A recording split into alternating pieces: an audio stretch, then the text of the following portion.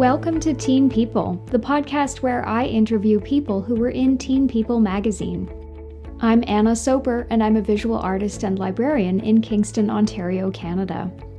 My guest in this episode is Sudani Del Valle, a school psychologist from New York. Sudani was 19 when she appeared in the winter 2005 issue of Teen People, a special beauty issue. When Sudani was in her first year of college, she went back to her old high school to attend a graduation ceremony. There she was scouted by Amy Barnett, whose sister was graduating that year. Amy was Teen People's editor-in-chief and invited Sudani to come to Teen People's studios for a fashion shoot. Sudani appeared in a makeup tutorial featuring looks inspired by different decades from the 1920s onwards. She represented the 1980s and was styled as Madonna, wearing a lace headband, pink plastic hoop earrings, and lots of mascara. So I had my hair locked at the time. They crimped it a little bit, and then they styled it in a way where like some of the hair was like coming, over the front to kind of look like Madonna's like wavy curly hair in the front, like, of the headband. So I thought that was pretty cool how they were able to style me because obviously like on the surface, I don't look like Madonna at all. So it was just interesting. It was just really about the fashion statement, I guess, and the style. You can see the photo on my Twitter and Instagram at TeenPeoplePod. Sudani spoke with me about her career path, the next chapter in her life, and how she stays upbeat in tough times.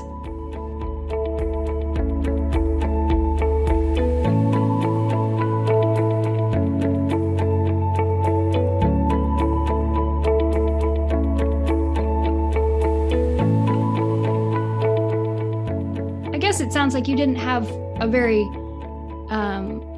close connection to Teen People or a very strong connection to Teen People, but you bought a copy of the magazine and you've kept it for all of these years.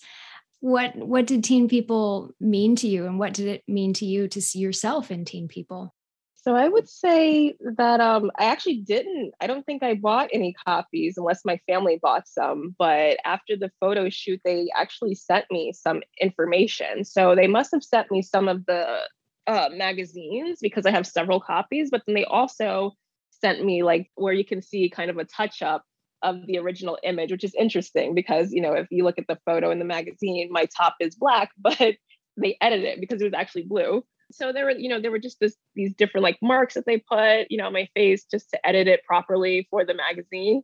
So that's interesting too, because I wasn't even aware that was something that would be done. But on the day of the photo shoot, something that was really interesting is that I went to meet my mom afterwards, and she was just shocked to see me because I wasn't in high school. I didn't wear a lot of makeup, and I had like a ton of makeup. But I think in order to get a certain image, whether that's on television or in a photo, like they actually go a little bit overboard with the makeup.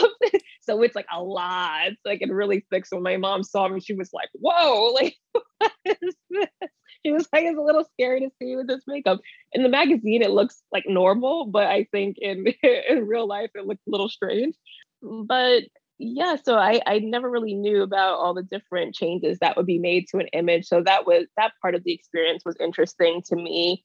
Especially, I think now, since people are moving away from so much editing, not that they did a lot to change how I look, they did it. But I think, currently, if you look at a company like a Victoria's Secret, where people used to be, like, I guess all of the models had a particular look to them, very thin, like, bigger breasts. And like now that they are moving away from that, they have women of all different sizes, not just women who are super thin. They are also trying to include women who have stretch marks, which is like a very much normal part of life. So I think it was just, this image kind of brings that up for me, just thinking about how editing might have changed over time and what would be considered something that would be kept in or something that's like normal for just a human being. Because just even on my hand, they wrote that they were smoothing the wrinkles in my hand, so just things like that are very interesting to see. I don't know if that would matter now or, if it, would still have the same impact. But in terms of my experience with the magazine, it was definitely positive at the time. I really enjoyed it. And I think the most significant part for me is the fact that I am a woman of color, I'm Black, and to be represented in a magazine, especially when I am, a darker skinned woman with natural hair, for me, that was really significant, especially at the time I was attending a predominantly white high school, private high school. And so I was the only Black girl in my class for the whole 4 years of high school. And not even just my class grade, because it wasn't a particularly large school. So, dating was challenging at that time, or just like I didn't necessarily represent the image of beauty that people were necessarily looking for in the media, or just even in my day to day in my school environment. So people might say, oh, like, oh, you're beautiful, you're pretty, but I was not like necessarily the girl that they were going to try to date because I didn't have like a lighter skin tone and a straighter hair.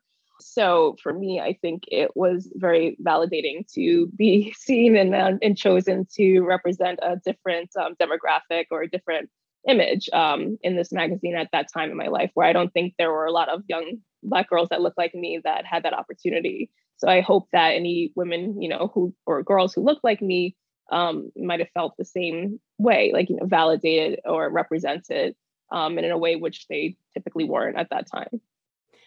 And yet they had you styled in the image of a white woman. And I'm wondering, could you reflect on that? How did that feel at the time? How does that feel now in light of how the conversation around racial diversity has evolved in the past 15, 20 years? That is a good point. I definitely think that there are some icons that they could have chosen that are people of color or just Black, that I could have represented. But I think at the same time, since Madonna was like, it was and still continues to be epic, I thought that was pretty interesting that I could be Madonna, and that they didn't really think that the color of my skin or, my race made a difference in me being able to represent this iconic woman, in the media and in the world. And so I think for me too, that was special, that I wasn't necessarily put in a box, like you can only be this person. I appreciated that too, that didn't seem to matter to them, because I even wrote, like, I guess what I was saying is that, because of my hair and, I didn't think it was possible to make me look like Madonna, but they like kind of modernized this like 80s look, and, I was able to represent her. So I appreciated that too, that I could be, I guess, anyone at that time, that they could make it work. Mm-hmm. Yes, there are two sides to that coin for sure. Yeah. If you could have chosen a celebrity to dress as for this shoot, who would you have chosen? Gosh, that is a really good question. I mean, I don't know. In terms of celebrities I really liked, maybe I would have chosen like a Whitney Houston or someone like that. But there are a lot of icons from, I guess, back in that time period that I really, really liked. What were the sorts of things? It's interesting. It's really fascinating to me that you have not only the magazine, but you have the original photograph with all of the marks around editing, editing your appearance for print.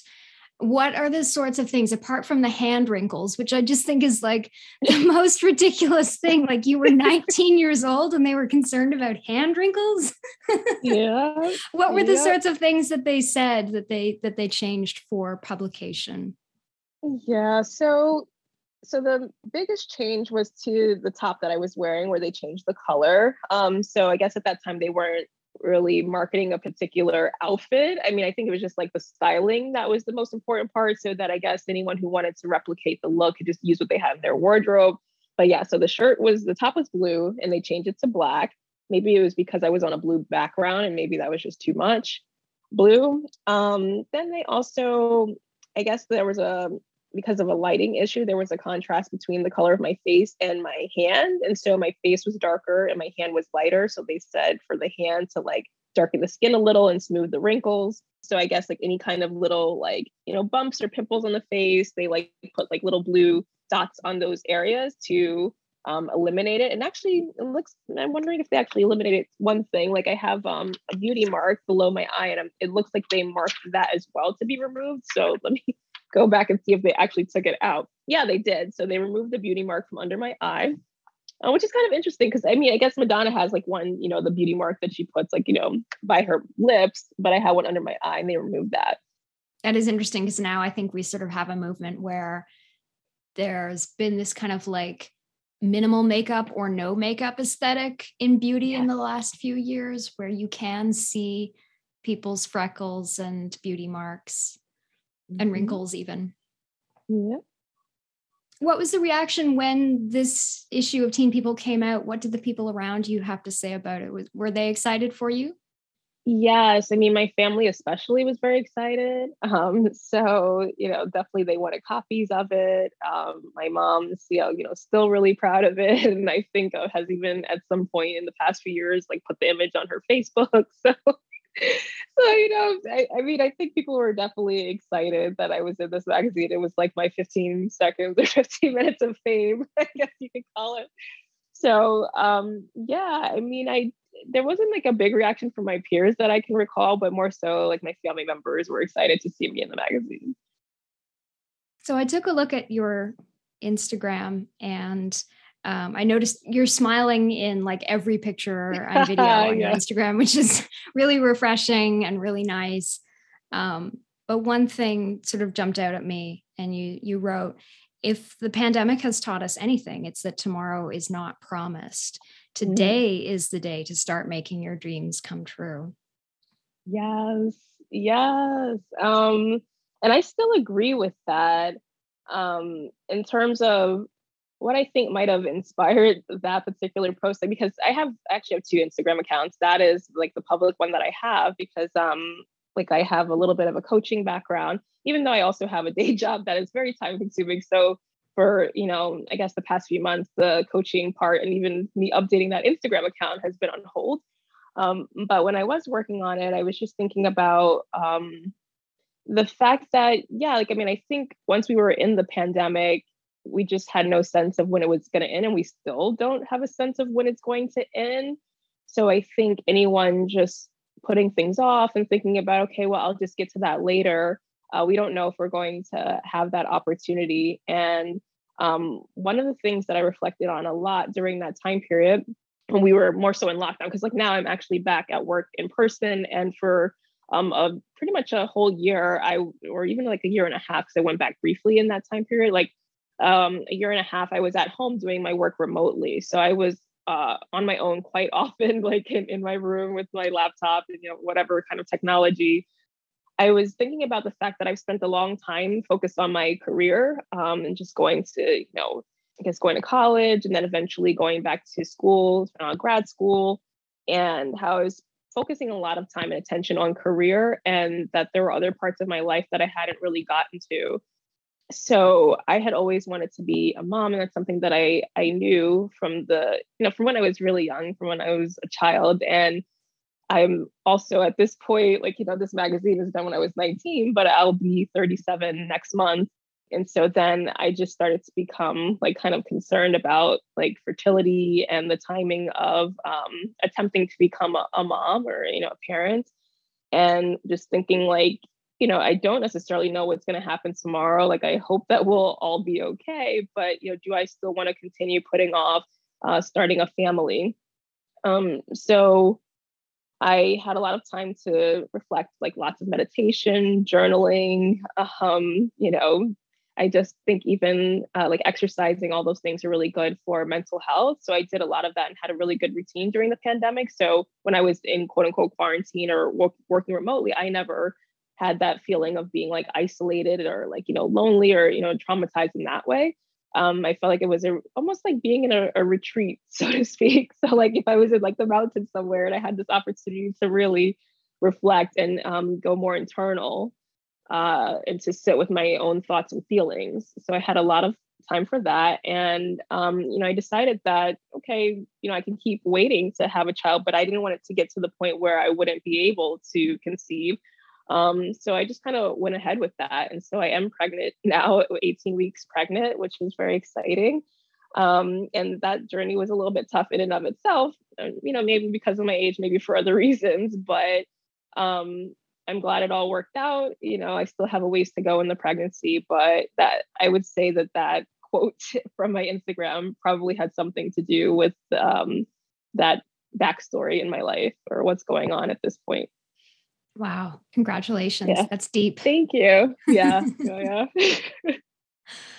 Oh, wow. When is your baby due? June 25th. Oh, a summer baby. Yes, and I'm a winter baby, so I'm all for this baby coming in the summer. Like it'll be a bit nicer, more opportunities to be out and to like we can celebrate the birthday outside. So that would be nice too, and some summer activities. Yes, I was born in July, and so I never had the experience of having to be in school on my birthday. Oh, that's so nice. Until I was in university, and then I took a summer course. Yeah. But it was fine. It was like that summer course was so chill, and I was there with good friends and a good prof. So that was a nice, even though I had to be in class on my birthday that year, it was nice. But yeah, I hear you on that. Do you have a name picked, or are you not at that stage yet? No, not yet. I'm more in the stage of I guess preparing in other ways. Like, I have my baby registry ready for the most part. Like a friend of mine wants to throw a baby shower, and because of the pandemic, we were trying to think about like how we go about that. And since I recently got COVID, and she, like my friend, is very concerned about getting COVID herself. I was just telling her I thought that probably having a virtual baby shower in the meantime would be better, because I don't think it'll be quite warm enough where I live to have a baby shower outside. But I was saying that we could probably have like a sip and see like in July or August in the park and have a picnic, or more so like a barbecue. So we wouldn't have to be worried about the venue or anyone getting sick indoors. We could be outside. So that's kind of the mode that I'm in now, just thinking about like what I need for the baby, like what things I want to set up in advance so that things are prepared when that time comes. And because I've read and like doctors say that the second trimester is the time when women have the most energy. So there's like a dip in energy in the first trimester, a dip in energy again in the third. So it's like, okay, now this is my window to really be busy and getting things done while I still can. And then, while I can do things on my own. I don't know how often it's discussed, like the limits to fertility. I think perhaps from just seeing what goes on in the media that some women may think that like, oh, I can just focus on my career. And I have time, like I'll get around to that some other time. Just one example I'm thinking of is like Naomi Campbell, like at 50, having her first child. And, I don't know if it's just because of a stigma that celebrity moms may not want to talk about their private lives. And I understand that. I'm someone who like, at certain times there are things I want to share, you don't want to share. But we, there's kind of like a mystique around it. We don't really know how she had a child at 50, right? And so I think for some other people who might not have a lot of information about fertility and how it works, they might think, okay, well, when I'm 50, I'll just have a kid when I'm 50. And that's not always, an option, like not unless people plan ahead for it. So it was always at the forefront of my mind, because I also have seen women online who are really saddened when it gets to a point where they are ready and they want to try and it's not working out. And that can be devastating as well. So I was like, okay, I better get a move on. Because it's also unpredictable. It's not like every woman who, like, I'm 36 going on 37. It's not like every woman who's 36, going on 37 has the same like fertility that I do. It really varies for so many reasons, whether that's, people's genes, the environment, so many factors come into play. So there isn't even really like a one-to-one comparison on that. So I think it is really hard if it like works out for one person and might not work out for someone else who's like, yeah, I easily had a child at 42. And for someone else, that might not be an option. So I wish that these conversations would be had more. Like I'm even thinking about like sex ed classes that we had. I think, the emphasis is like, don't get a, disease, don't get pregnant, these are the precautionary measures. But I don't even think that there's a lot of information that's provided on like reproductive health or anything like that in that time period. Definitely not like, I think most of the things I've learned, you just like search it on the internet or maybe have a conversation with a physician, but otherwise, it's just not widely available to my knowledge that people would know, like, be taught in school. Like these are things to think about as you go down your path. Like you definitely can have both. You can have, an amazing career, but you can also have a family if that's something that you want, but you just need to plan ahead for it. Mm-hmm. Yes. That's interesting that you say that, because I think that there's been a conversation in the last few years about menopause, like that menopause has not been discussed. And so not at all. It's interesting that here you are with your perspective and you're saying, oh, well, fertility has not been discussed. No, No. So I think Well, people are just shocked later. They're like, oh, like it's not going to be easy, at this time. It's like, it's not, it gets harder and harder with age. Yeah. yes. Yes. Well, good for you for taking the initiative when you Yeah. realized you had that urge. And I do think that the pandemic has brought some things into focus for a lot of people about what's really important. Mm-hmm. Yeah. I've spoken with several people on this podcast who are just so optimistic despite everything that we're living through now. And I'm curious, what makes you so optimistic? Oh, wow, that's such a good question. I think during the pandemic, I spent a lot of time learning too about like law of attraction and manifestation. And so that was really interesting to me because it ties into psychology a lot, just mindset. If we're thinking of like cognitive behavioral therapy and like, how our thoughts kind of create our reality.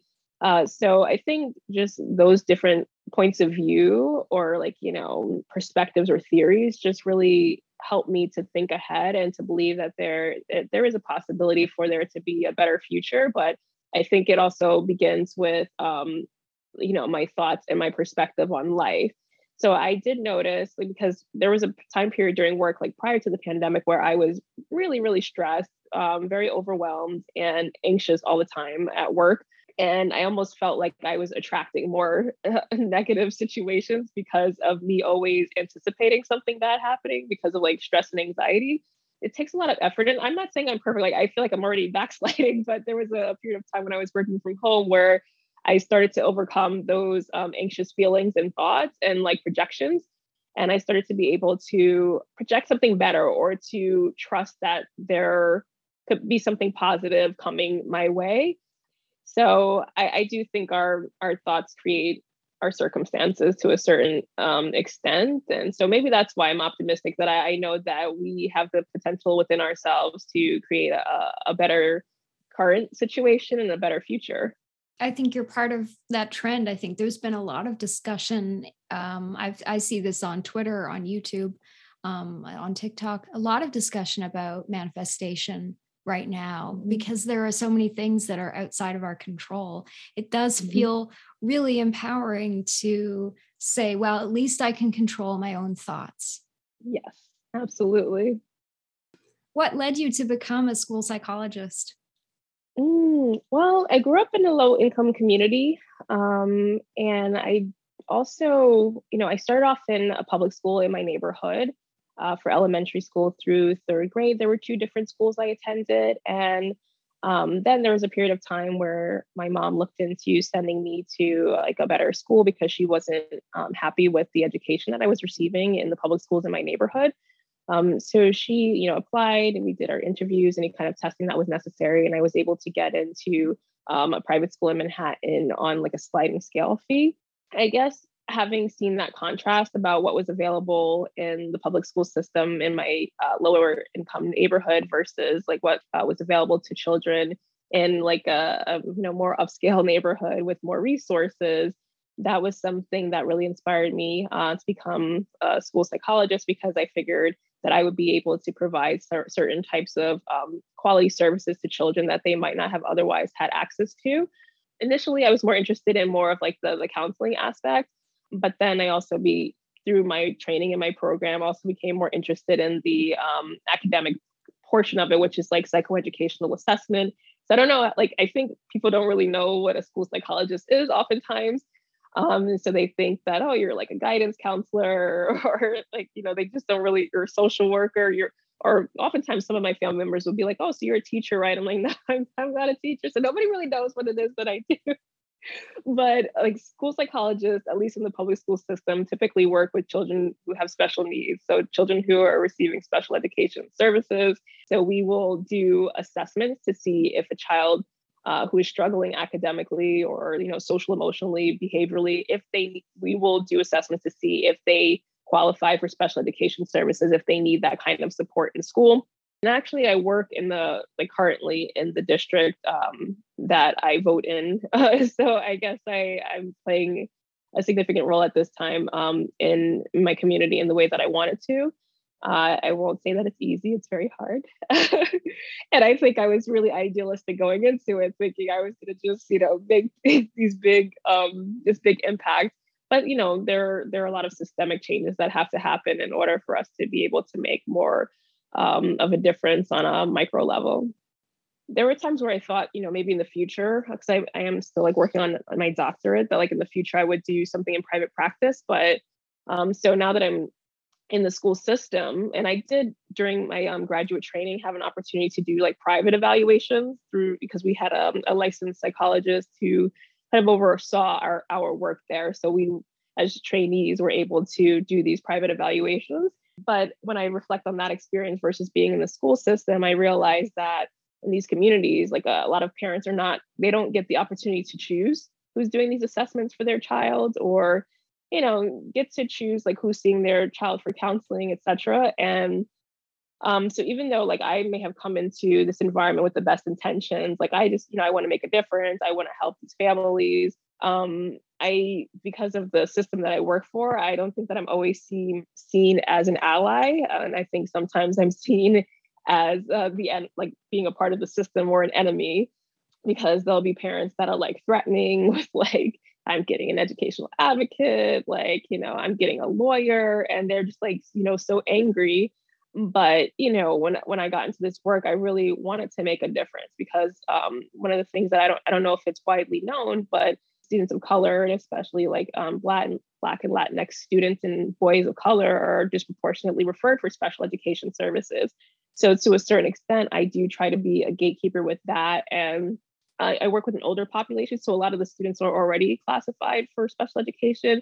But for initial cases, I try as much as possible to be mindful and to try to avoid classifying students that, could get support in other ways, or maybe, would be an inappropriate recommendation. But I think when I maybe try to like move parents in the opposite direction of like least restrictive environment for your child, like, let's try to keep your child within a more diverse environment, but still give them services that they need. Or I might say like, no, I don't really think your child is eligible. Like, let's try something else. So that's something since returning to work in person, it's been kind of a major issue where I was like, wow, I'm here thinking I'm like helping, but I don't know if the people I work with really see it that way all the time. Yes, I think that's really interesting to hear you say that, because it seems to be like there's a pattern right now of mistrust of professionalized and authority figures. Yeah. And I see this as a librarian. I'm watching what's happening in the United States, the conversation around, policing library collections and policing librarians, and potentially even incarcerating librarians who, provide access to materials that parents are, upset about for various reasons. So it's disappointing to hear that you're experiencing that same kind of pushback, that, people are mistrustful of your profession and your motivations as a professional.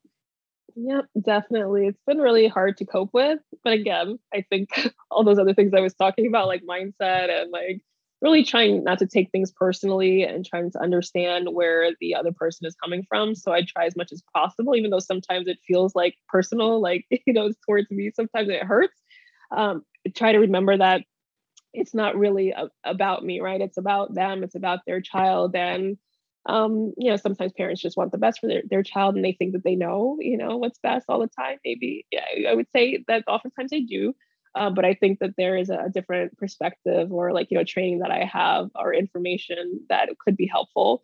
I think grappling with that has been really challenging this year, because I'm like, well, I'm not an adversary, but I guess some people don't believe that. And even if I have like, a situation with parents, which again, this year is the first time I've had like a more negativity with like, a parent hanging up on me and like in mid conversation and things like that. But as the school psychologist, I always feel like it's my responsibility to start over each day. And so like, even if a child has done something that was offensive or like, like disrespectful the day before, I'm not going to come in with a grudge the next day and hold it against them. So I kind of try to have the same attitude with the parents. Like, even if a parent like, curses at me, like hangs up, like I try the next time we have a conversation to start over and to let it go. If you weren't a school psychologist, what would you like to be doing instead? Ooh, I love this question because I've been thinking about that too. Even though I don't even know if I would like want to spend more money on education. So I'm like, how could I do these other things without that? So coaching, I really like life coaching. But aside from that, the other areas that I'm interested in include interior design and like baking. Baking is more realistic because I actually do like, I would say do something where I'm like baking at least once a week. It's kind of therapeutic for me to be in the kitchen and try new recipes. So that's something I've even enjoyed as a kid. Like I remember being in high school and like making cheesecakes. I love that creative outlet. I would love to be able to have a more creative career. The arts have always kind of been a part of my life, but I definitely think this would be an opportunity for me to be creative, which I would love. And also, I just love baked goods, and they just taste so yummy. Well, I hope you can manifest that for yourself. Yes, thank you. Gosh, yeah. Or just even thinking of like, Anthony Bourdain or just someone who gets to be like, around the world, just like traveling, like, and Yes. working with food or like a Samin Nosrat. Like, I just think what they have done is very interesting and fun and cool. I read on your blog that when you were in school, you were asked to write a letter to yourself, which you received years later as you graduated. Do you remember what you wrote to yourself? Not anymore, because I've actually since then written other letters to myself. I don't know which letter I was talking about there. It could have been for grad school, because I do believe we did that activity for high school as well. But for grad school, I just remember writing, information that I had received from other people, like, affirmations and things that they had said that were very positive about me. And then also just trying to encourage myself to be confident, because going into grad school, and I think I'm even still dealing with it now since it's taken me forever to finish my doctorate. But, in the letter, I was trying to encourage myself because before I even got started, I was, again, like this ongoing like anxiety and worry thing that's like a theme for me. I was worried before I even applied to grad schools about like taking the GRE, like how was I going to do on this exam, and like the dissertation, like how am I going to write one? It just seems like such a big undertaking. So in this letter, I was just trying to encourage myself and to think about all of the strengths that I have and all the people that support me in life, and what the potential outcome would be of me getting through my program would be, like what my goals were. So I remember that being the content. So just like encouragement, and then also thinking about the benefits of making it to the end. So I remember that being the main part of the letter. Yeah. I think that's really smart, like centering your goals to Mm-hmm. remind yourself, why am I doing this? Exactly. Because you can lose sight of that. Like, you forget the reason why you even started in the first place. Similarly, I was wondering, what advice would you give your 19-year-old self today? Oh, man. I think I would give my 19-year-old self the advice to take more risks, I think, and to explore more. I think that there are ways in which I can be a perfectionist and, want to go down a particular path, do the right thing. So I was learning a lot about entrepreneurship, and there was this podcast called Entrepreneur on Fire, and I think it still exists. But I started listening to a lot of those episodes, and I would go for runs, and I would listen to like John Lee Dumas, and he would interview all these different entrepreneurs, and it was interesting to hear all these stories about people who took a chance and did something a little bit different. I think we're all like encouraged to finish high school, go to college, like that's the path to success, like get a college degree. And not that I disagree with that, but I do think sometimes in, even with the children or the young people that I work with, that this path towards like pushing everyone towards college, where that might not always be for them, is not ideal. Like, I think that there are other trades or, vocational skills that people can learn, or like even just speaking to you now about me being like interested in the culinary world and baking, like, you don't necessarily need to go to college to do something like that. So I wish that there was just more of a discussion about other pathways that students could take. And I think that I wish I'd had more of someone in my life who would have showed me that there are these different pathways that I could have taken. Because I think that for me, I would have been interested in potentially branching out on my own and trying to do some things on my own. Potentially like the coaching, for example, or maybe, trying out a culinary school. realizing that there are these other creative outlets that I could have tried before getting like too entrenched and too deep into like what I'm in now. Because I think, now like I have like student loan debt. There are all these other factors, right, that come into play that make it a little bit more challenging to just be like, okay, I'm just gonna like give up everything right now and like, go do what I want to do. I feel like there are a lot of responsibilities that I have in terms of bills, and it's not quite as easy. But back then, as a 19-year-old, I definitely think it would have been easier to have that flexibility to just try something and maybe, fail at it and then pick myself back up. I think too, also conversations about failure would have been helpful, because I think that like some of us are like, failure avoiders. Like I don't want to fail at anything. I just want to be like great at everything and perfect at everything. But sometimes having those opportunities to fall and see that things are not perfect, but even if it doesn't work out this time, like I've learned something new that I can apply to, the next opportunity I have to try something, and I'll just get better through my practice. I think there was just such an emphasis on like perfectionism for me that I didn't really value those opportunities to fail and to grow.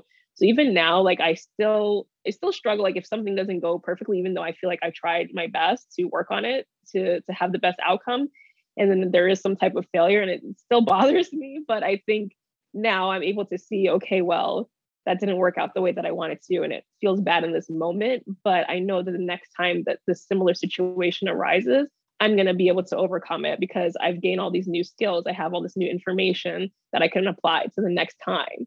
So I wish I knew these kinds of things when I was 19. I think it would have been really helpful, and I think I would have had, more fun.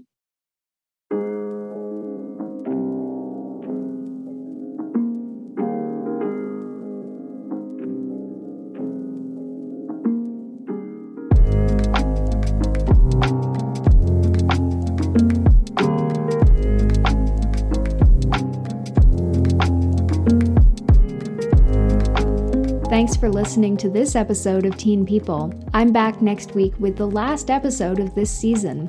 I talk with Dr. Ben Berry, Dean of Fashion at Parsons School of Design. He spoke with me about the Teenage Passion Project that launched him onto Teen People's list of teens who will change the world. But having a community that was like, yes, we believe in this. We think this is important. This needs to happen. And we're going to, quote, take the risk. We're going to feature you on the news. We're going to create dialogue and exposure for you.